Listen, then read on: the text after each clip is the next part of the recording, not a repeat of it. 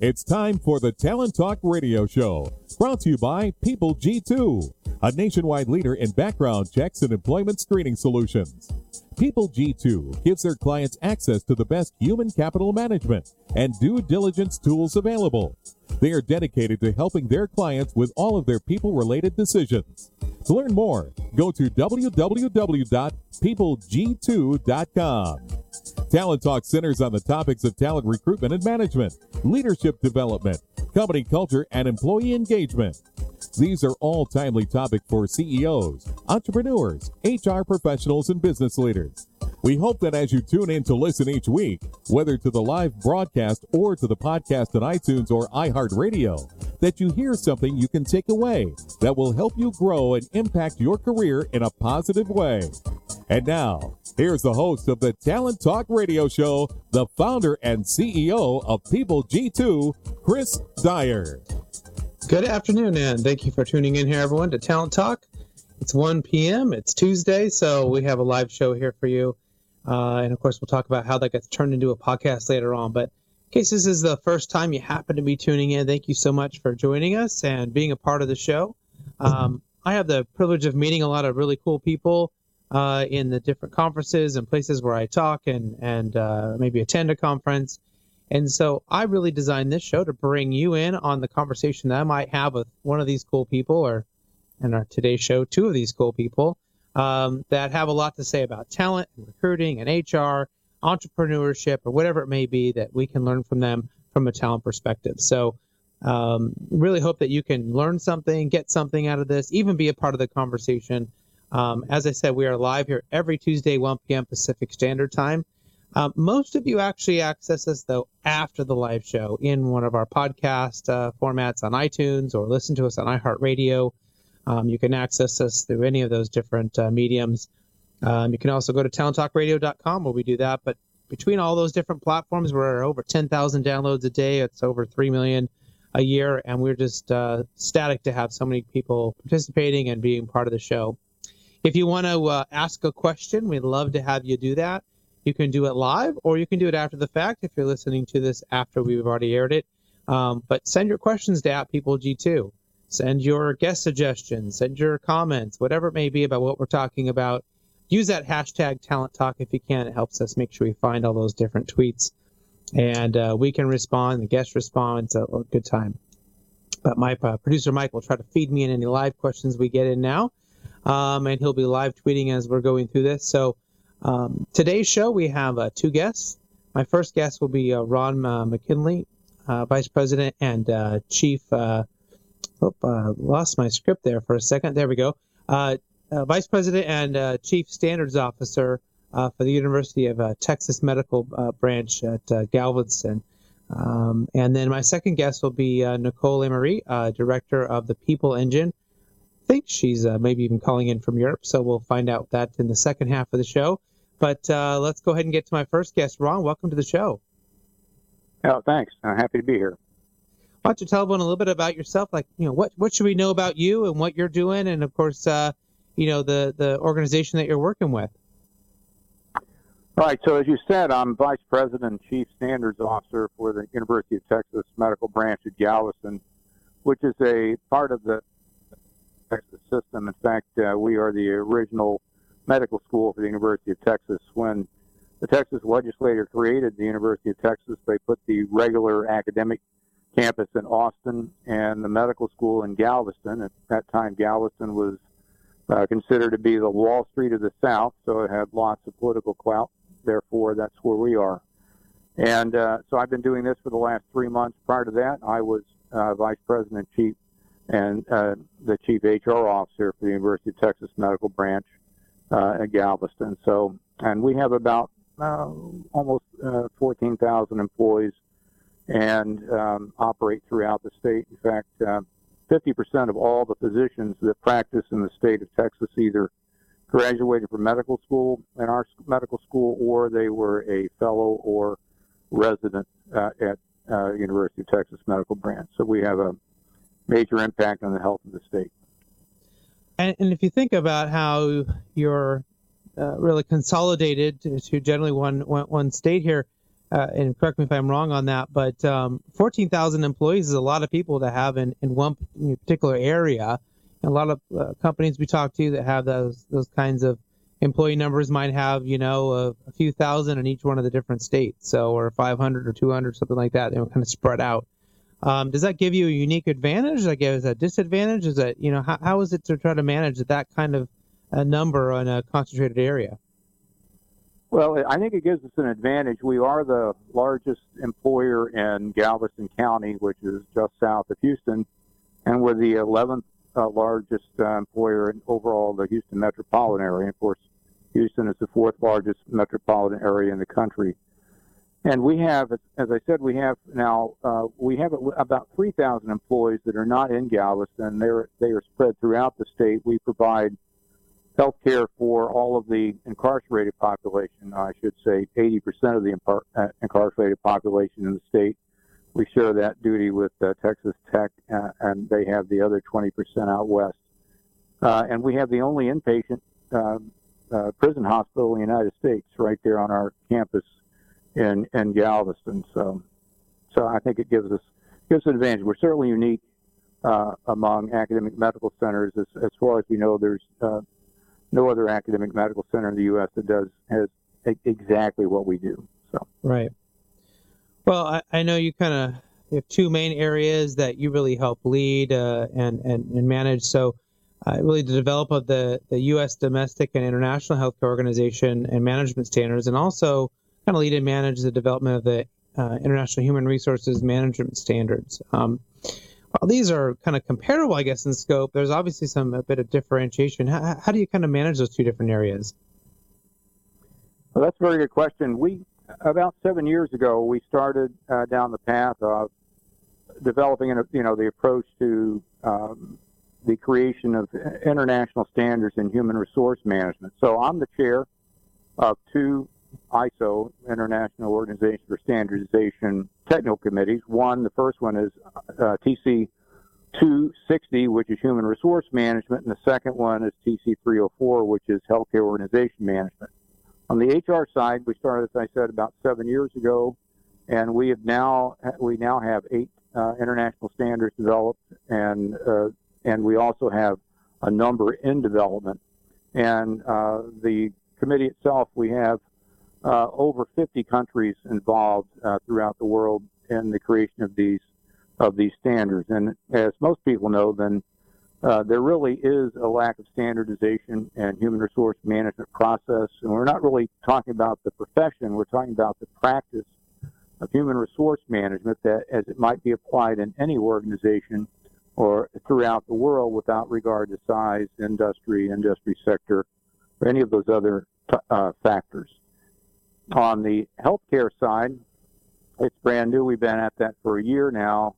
And also anyone who works in healthcare knows that there is a lack of standardization with regard to how healthcare organizations are managed, not only in the United States, but throughout the world. I've met with folks in many different countries, for instance, the National Health System in the UK, folks in France and Japan and other places. And everyone seems to have some of the same issues, and that would be a lack of efficiency and common approaches that make good sense, cost less money, produce really good outcomes that are efficacious. With regard to the management of the places, we're not talking about the actual delivery of care, but all of those management processes that support that delivery. And although there's been some limited research done, the research that we've seen that indicates, or that at least the evidence is pretty strong, that the better managed healthcare organizations they actually have better outcomes with regard to patients, their illnesses, and other conditions. So it sounds like you have quite a bit of experience in looking at this holistically and internationally as far as standards and how different organizations and groups may be approaching their HR needs, and as well as having experience being a professor or helping teach classes of management at Xavier University. So I kind of wonder if you have maybe some perspective or you have some ideas or some thoughts on how maybe things have changed, whether it's HR specific or management overall? I mean, have things gotten better? Have things got more complicated? Where do you kind of see, how things have changed over the course of your career? Over the course of my career, my view is that management, of course, it's both a science and it's also sometimes called an art, but certainly there's the managerial sciences, and management itself has changed. Management at its best, very basic essence, is simply getting things done through the efforts of other people, not necessarily doing them yourself. And the things, of course, you want to have done are those outcomes that are important for organizations and society in general.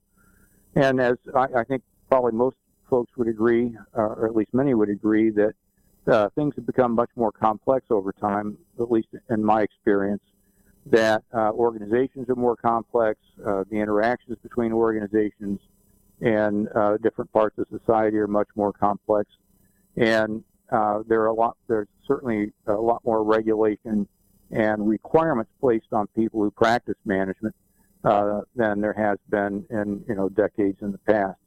And these things require, then, I think there needs to be some higher level of sophistication with regard to the application of management processes. And I think many people would agree that management is distinct from leadership. They're not exactly the same thing, and I happen to very much agree with John Cotter from Harvard that these are two processes that most anyone, that is, with normal human intelligence and abilities, just regular abilities, regular people, can learn to do should they have the inclination and desire to actually do that. And so standardization is a way to help people who practice management actually do a better job. And we're not talking about best practice, we're talking about effective practice, things that actually work, that are expert-based, that real experts come together and work over periods of months and years to develop a standard that if an organization and people within it adopt, can actually help them produce results that are superior possibly than the ones they're currently producing, and then have a very positive downstream societal impact. And so, it kind of begs the question: is there an ideal philosophy then on how to approach this? And is that maybe something that you have evolved, or maybe you could talk about what kind of your management philosophy is now and how you approach those things, kind of based on all this information and all these things that you kind of talking about as a career. Maybe in the context of how might we explain this to our younger leaders and those people coming in the door as to how they might best approach all of these different things you're talking about? My management philosophy actually is very similar today than what it was when I began my career as a manager a long time ago. And that is, it's both at the same time participative and situational. And I certainly adhere to the notion that there is more than one right way to get to the very same place. There is no really such thing as just one good way or an appropriate way to do anything. And the question is, what is the situation? And what are the people doing around you in that situation? What are their capabilities? Then how can you leverage those working together in a participative way, which means people have input to the final decision. They may or may not actually make it. The manager may make that decision, but they certainly have input. And the circumstances surrounding that input, the situation, if you will, then are extremely important. So if you're in a situation where you have very experienced people who've done many things and have produced really stellar results over time, and you're aware of that, then they certainly should have more control over their work processes, may very well know more about what they're doing than you do, and your decision should be colored that way. The opposite is also true. If you're in a situation where you have very new people with regard to what they're doing and their work, then they may need a little bit more guidance, if you will, and help in order to get to the right place. So my philosophy's been this way for many years. It's both at the same time participatory and situational. Yeah, and I appreciate your kind of admitting it at the beginning that, there's maybe more than one road to get to the same place, but that this particular road seems to work really well for you. And, I'm just wondering, do you find it difficult to take, all these different things that you've talked about? You take your style, you take the complexities, you take the amount of regulation or compliance or things that we ask to do of managers. Is it difficult to really put all these things into place and allow us to be effective, especially kind of going back to your earlier point on some of your work on an international level and being able to standardize some of these things? Can we get to that point where we can standardize a lot of these things, or is it going to be fairly complex and situational and country specific and things like that? So the answer is yes, we can actually standardize these things. The process, it's not necessarily easy. One of the other things I've experienced in my life is that anything that's really important and worth doing is not going to necessarily be easy. In fact, it might be difficult. And however, for well-intentioned people who have a goal in mind and who are tenacious, because really good things don't happen overnight, so you have to work at them over a period of time. For instance, the human resource management standards we've discussed a little bit. It takes at least 3 years to develop a standard using the ISO method, and sometimes it takes 4. And however, at the end of that, because it's such a really good collaborative, iterative process involving experts who actually do these things in their own countries, when a standard actually gets published, in my experience, Ben, it's quite good, and it is absolutely usable or it can be adopted in any country because we do it in a way that actually allows it to be country neutral. And then you can take it and then apply those regulations and requirements that are specific to individual countries while you're using that particular standard. So, yeah, it's complex and sometimes difficult, but the end result is certainly worth the effort, because my experience has been that when you get to the finish line on one of these standards or a family of those standards, you've got something that really has a positive impact on people in places that are really important to them where they work. And, given the complexity of management and human resources, I know people that might take a look into this world and say, wow, there's no way I could do all of that or handle all of that. And, I might do the same thing if I stared into the equations of a mathematician. It's just all a matter of what we're good at and what we're passionate about. And I guess that kind of leads me to that question of wondering, why are you so passionate about human resources, and what's maybe kind of kept you engaged and really interested in this realm and this area of business for all these years? If you think about organizations, sometimes people think about the stuff that they see in buildings, machines, really complex structures, things like that. But any organization is simply a collection of people, and it's people that make things happen, and things are done for the benefit of people, not for that stuff. Because if there are no people, the stuff just sits there. In fact, I was reading an article, I forget exactly where it was, but maybe 6 months ago, that if all of a sudden humans were not present on Earth, that it would only take 500 years before all of the visible signs of human presence disappear.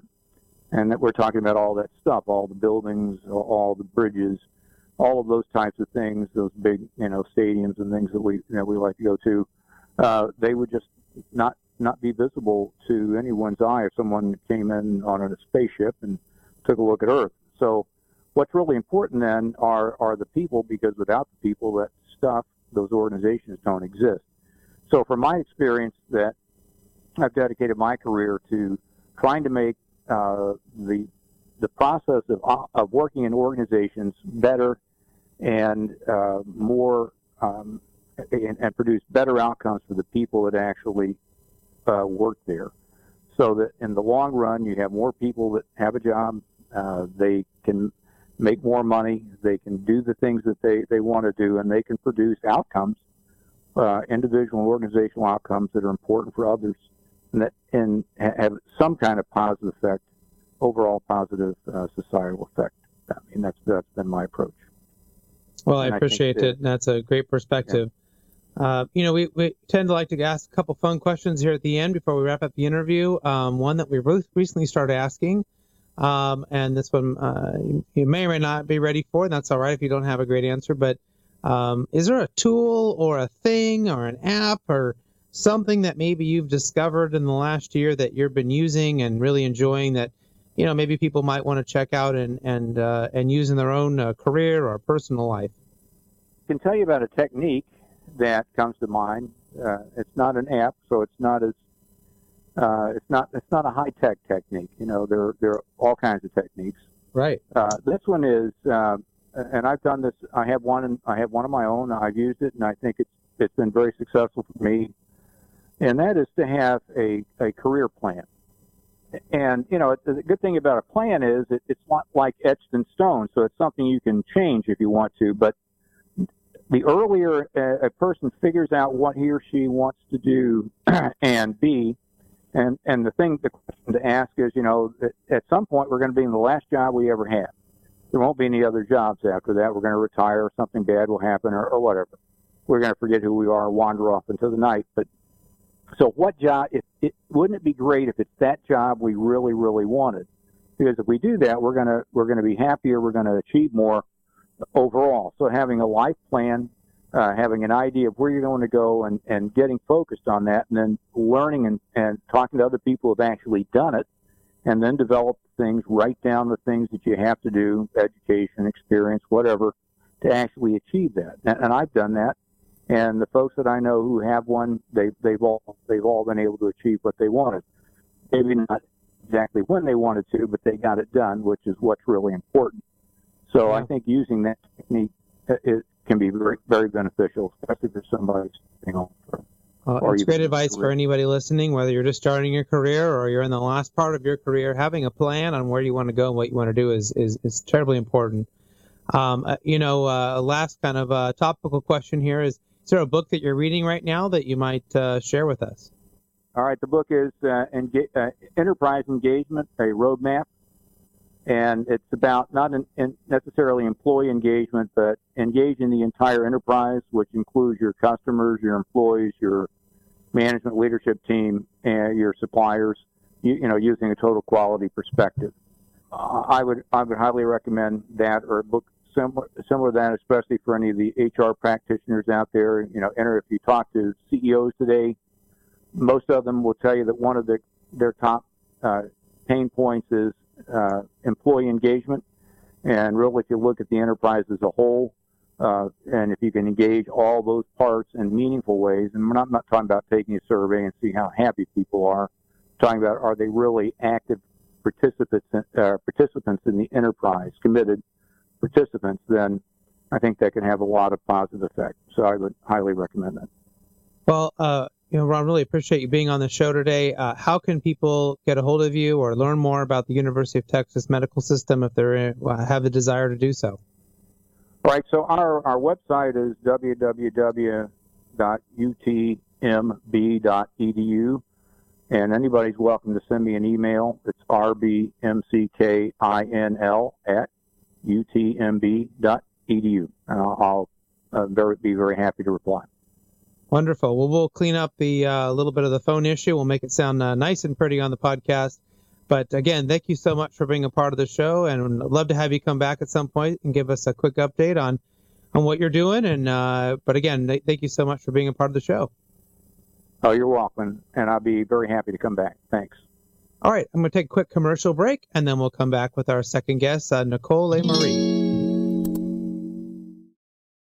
The Apples, Starbucks, and Trader Joe's of the world. In the realm of recruiting, Decision Toolbox is the industry's best-kept secret. With 90% of their business from referrals and repeat customers. For over 20 years, Decision Toolbox's U.S.-based team of recruiters, sourcers, professional writers, quality personnel, and tech support has perfected a Six Sigma approach to talent management.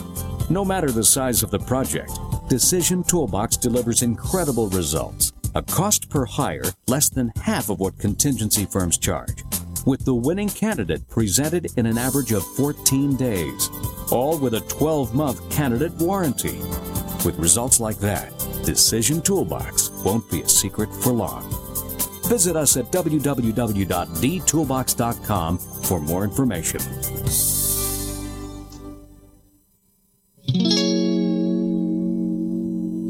Hey, welcome back to the Talent Talk Radio Show. Don't forget, you can find us on iTunes, on iHeartRadio. You can go to talenttalkradio.com. There's all kinds of great ways to find us, interact with past shows, hear this show over and over again. And don't forget, we also love to have you interact with us on Twitter, at PeopleG2. Use that hashtag Talent Talk, and we can keep the conversation going.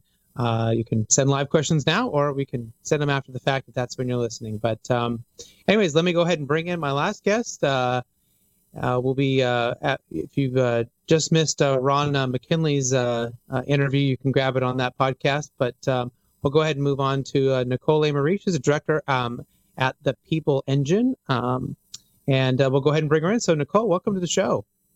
Thank you so much, Chris. Great to be here with you. Why don't you tell everyone a little bit about yourself, what we should know really about you, and, of course, what you're doing over there at the People Engine.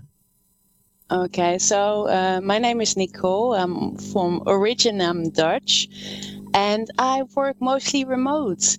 I travel and work around the world, a bit like a professional nomad. And my team and I at the People Engine, we create and support modern HR and people operations, and working mostly with remote teams as well. Well, that's exciting stuff to us. We're a remote organization, and we love talking about all these different ways in which people work and operate.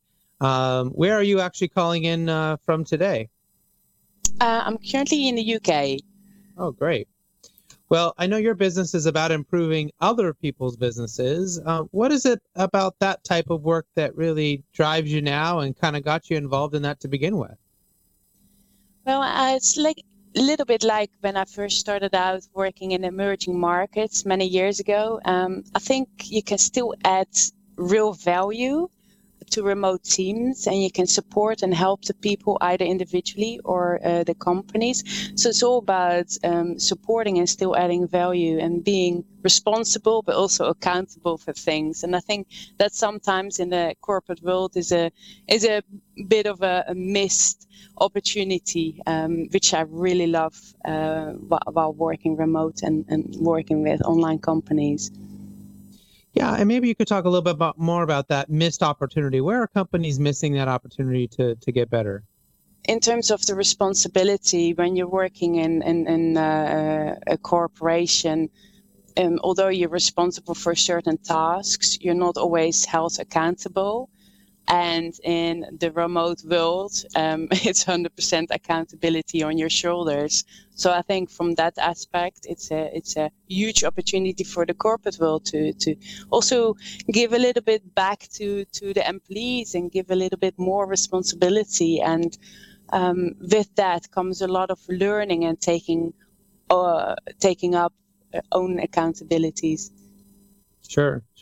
Well, what do you see as the things that most businesses need to do to maybe improve and really, do everything from make people happier to getting a better bottom line? Where is it you seeing like the most improvement happening, or maybe the places where you can get the most out of a company as far as improvement goes?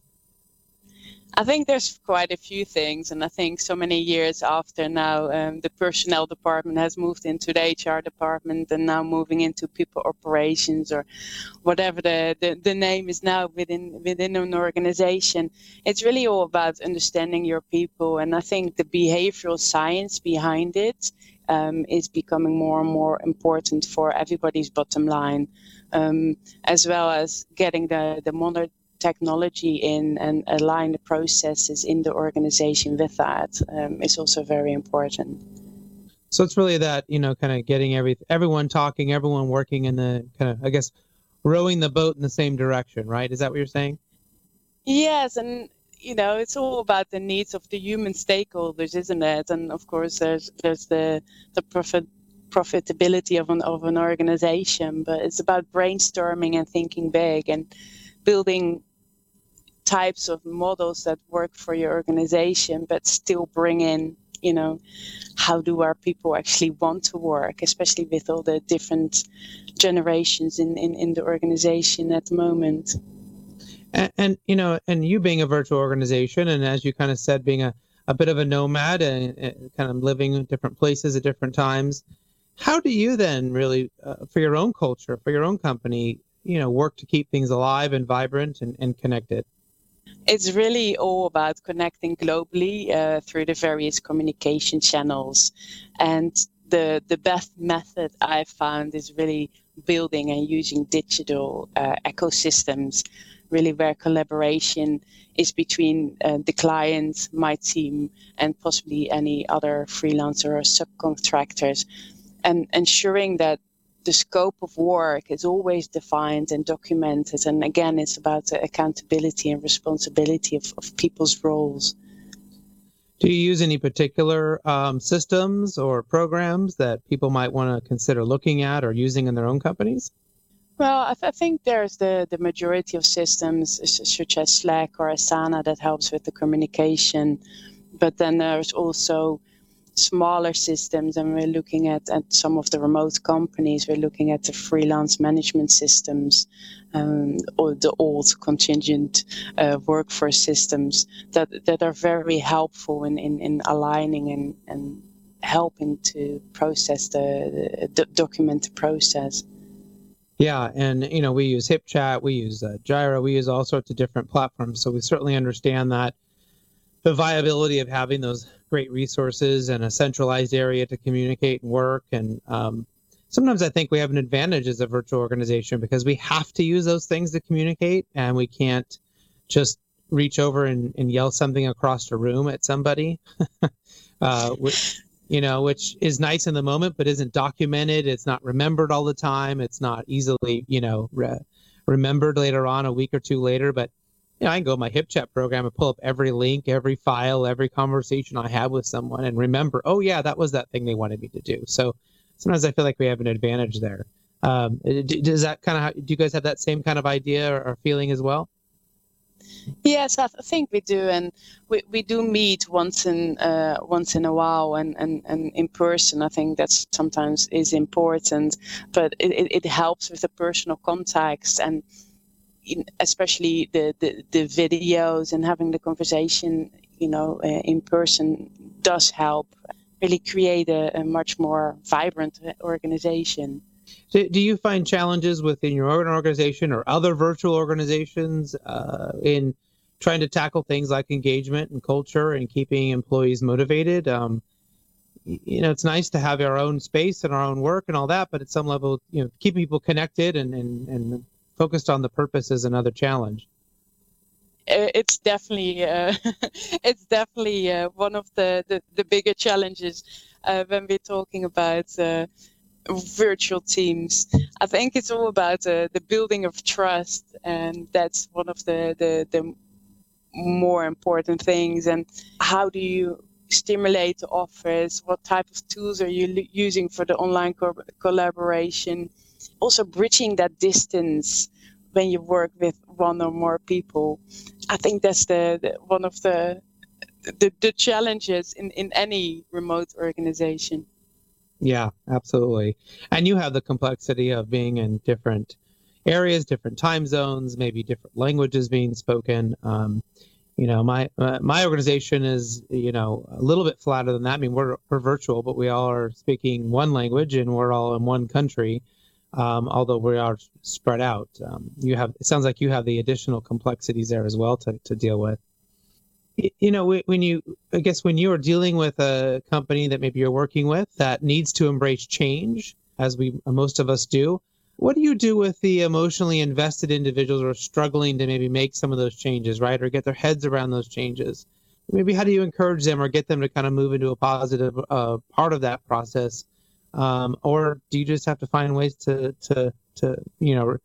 get rid of them and replace them with someone else who will invoke the change? That's very interesting. There's a couple of ways of working this.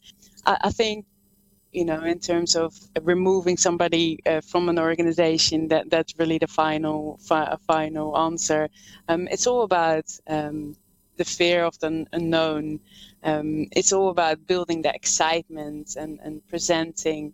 When we look at, for example, software, as long as it's not too scary, people can be convinced that change is for the better and will go along with it. But they're all afraid of the loss of human touch, the technology, the job control, job security, and possibly change management. And it's really looking at investing in your resources and making it move forward. So how can that technology, for example, be more valuable to them? How will it empower them to make quicker and, for example, more accurate decisions? So there's different ways of working with and encouraging, I would say, freelancers or employees to move forward with the change. And it's also usually in certain environments, they're all very much like-minded. So change is a lot easier when there's some like-mindedness than if there's a lot of different ideas in terms of what people want to do with the company. Right, so absolutely. That's a way of moving forward as well. What are some of the areas, especially maybe in a human resources lens, that you're seeing that are kind of undergoing transformation, or where maybe there's some strategic places where companies can look to grow and improve? Are you seeing anything in that realm? Yes, there's again quite a few, but I think it's to do with, people say the gig economy. I don't always think it's the right word, but the contingent workforce. We have to deal with the highest numbers of freelancers and remote workers we've seen so far. And, these worldwide workers, come from a diverse culture, and they play an important role in achievement of the goals and objectives. So this is altering the workforce, but also the way the business and the people processes need to be supported. And it does require some type of new employment model for my idea. And, managing these workers who are strategically important is not only about salaries, it's about, getting it right and driving their business performance. And that comes down to, okay, once that's in place, we have to look at training. And, is what we're doing now with learning and development correct for hire our kids from school, or looking at training them, investing in the online modules? Skills training now requires a lot of different things than what it used to be in the previous years. Yeah, there's quite a bit of change there, especially with the rapidness of which we take on new things and make changes and ask people to show up to work knowing already so many things. I remember when we started this show, we sort of joked about how, we used to train people on how to use programs, and now we hire them because they already know how to use them. That's already a part of what their skill set is. And that we require people to show up and know so much and do so much, and then be able to pivot very quickly. To that end, I'm wondering, is there something maybe new that you recently have found that you're really enjoying personally or professionally, like a gadget or an app, or maybe something that's helping you be more productive or have more fun in what you're doing? I think it's all about lean. I don't always say mean, because I like kindness and niceness. But I think using the different apps that are out there and making your own productivity better. And it's all become, it almost becomes a game, isn't it? I did this in 2 hours. Ooh, this time it's, I did it in 1.5. And it's similar to a little bit like Fitbit. It's these things are on the workforce modules as well, in terms of, how can we make ourselves more productive? How can we make our communication more productive?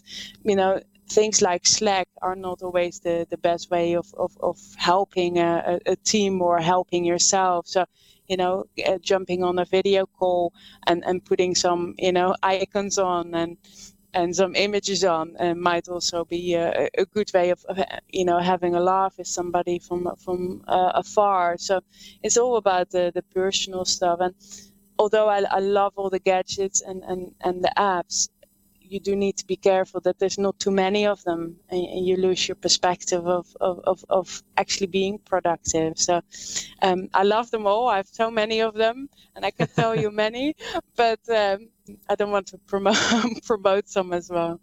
And you're right about using too many. We have certainly had that experience in our own organization. We went, we're using maybe 2 or 3, just too many. Could we cut this out, or could we just replicate what we're doing in a different app and or somehow tie them together? We've done that with a couple different services where, the apps can kind of on an automated way talk to each other and help us be more efficient. So it's important.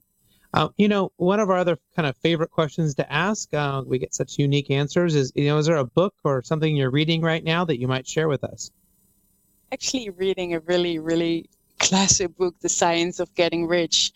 And the reason why I'm reading it is because I really like the piece about becoming a creator and not a competitor, expressing your individuality. And I think it's being authentic in this world is very important. And it's not always about the enormous amounts of corporate workforce focused in terms of, smaller companies and medium-sized companies can just, add so much fun as well. So it's one of the reasons why I'm reading this book now. Yeah, it sounds like a great one to check out. And again, that's why we asked the question, because it always seems like our guests have wonderful answers to give us. You've mentioned a lot of wonderful and great and interesting things today. If someone was only paid attention for a few minutes, or maybe if they had wandered off at some point and then came back, I mean, if they were going to remember one thing, if there was really a particular point or an idea that we talked about today that you really hope they might remember, what would that be? I think my thinking is in terms of, and please really need to realize that it's important and that there's game-changing factors for driving their careers, and it's themselves. And as we're approaching a new year, it's important to remember that you do not need the permission to exercise your gifts, and your value does not increase based upon someone's inability to see your worth. And this is what I'm seeing a lot at the moment, also in the corporate HR workforce. And I think it's important to, see your own worth, and everything, especially from a remote work perspective, everything will be okay. Yeah, it's great advice, and definitely something that people should think about. How can people get a hold of you or learn more about the People Engine, or reach out if they want to work with you? Well, what's the best way for them to do that? I can be contacted via the contact form on thepeopleengine.me or via my email info@thepeopleengine.me. Wonderful. Well, Nicole, thank you so much for being a part of our show today and providing such great insights and calling in all the way from the UK. I know with the time zones, it's not always easy. So thank you so much for being a part of the show. And hopefully we can have you come back at some point and give us an update on all the fabulous things that you're doing. It will be lovely. Thank you so much, Chris. All right. Thank you, everyone, for listening to today's show. Hopefully you gain something that you can use in your own career in a positive way. This is actually my last show of 2017. I'll take a little vacay for the last couple of weeks, but hope everyone will have a great holiday season and a very happy new year. We're also going to be talking more about the launch of my book that will come out in February of this 2018, The Power of Company Culture.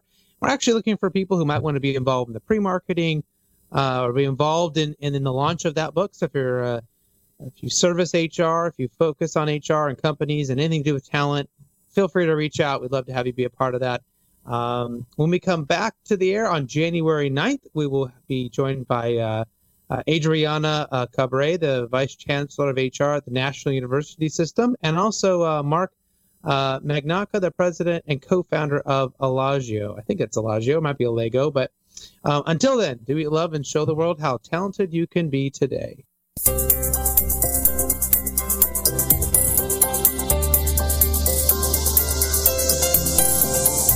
You've been listening to Talent Talk Radio, brought to you by People G2.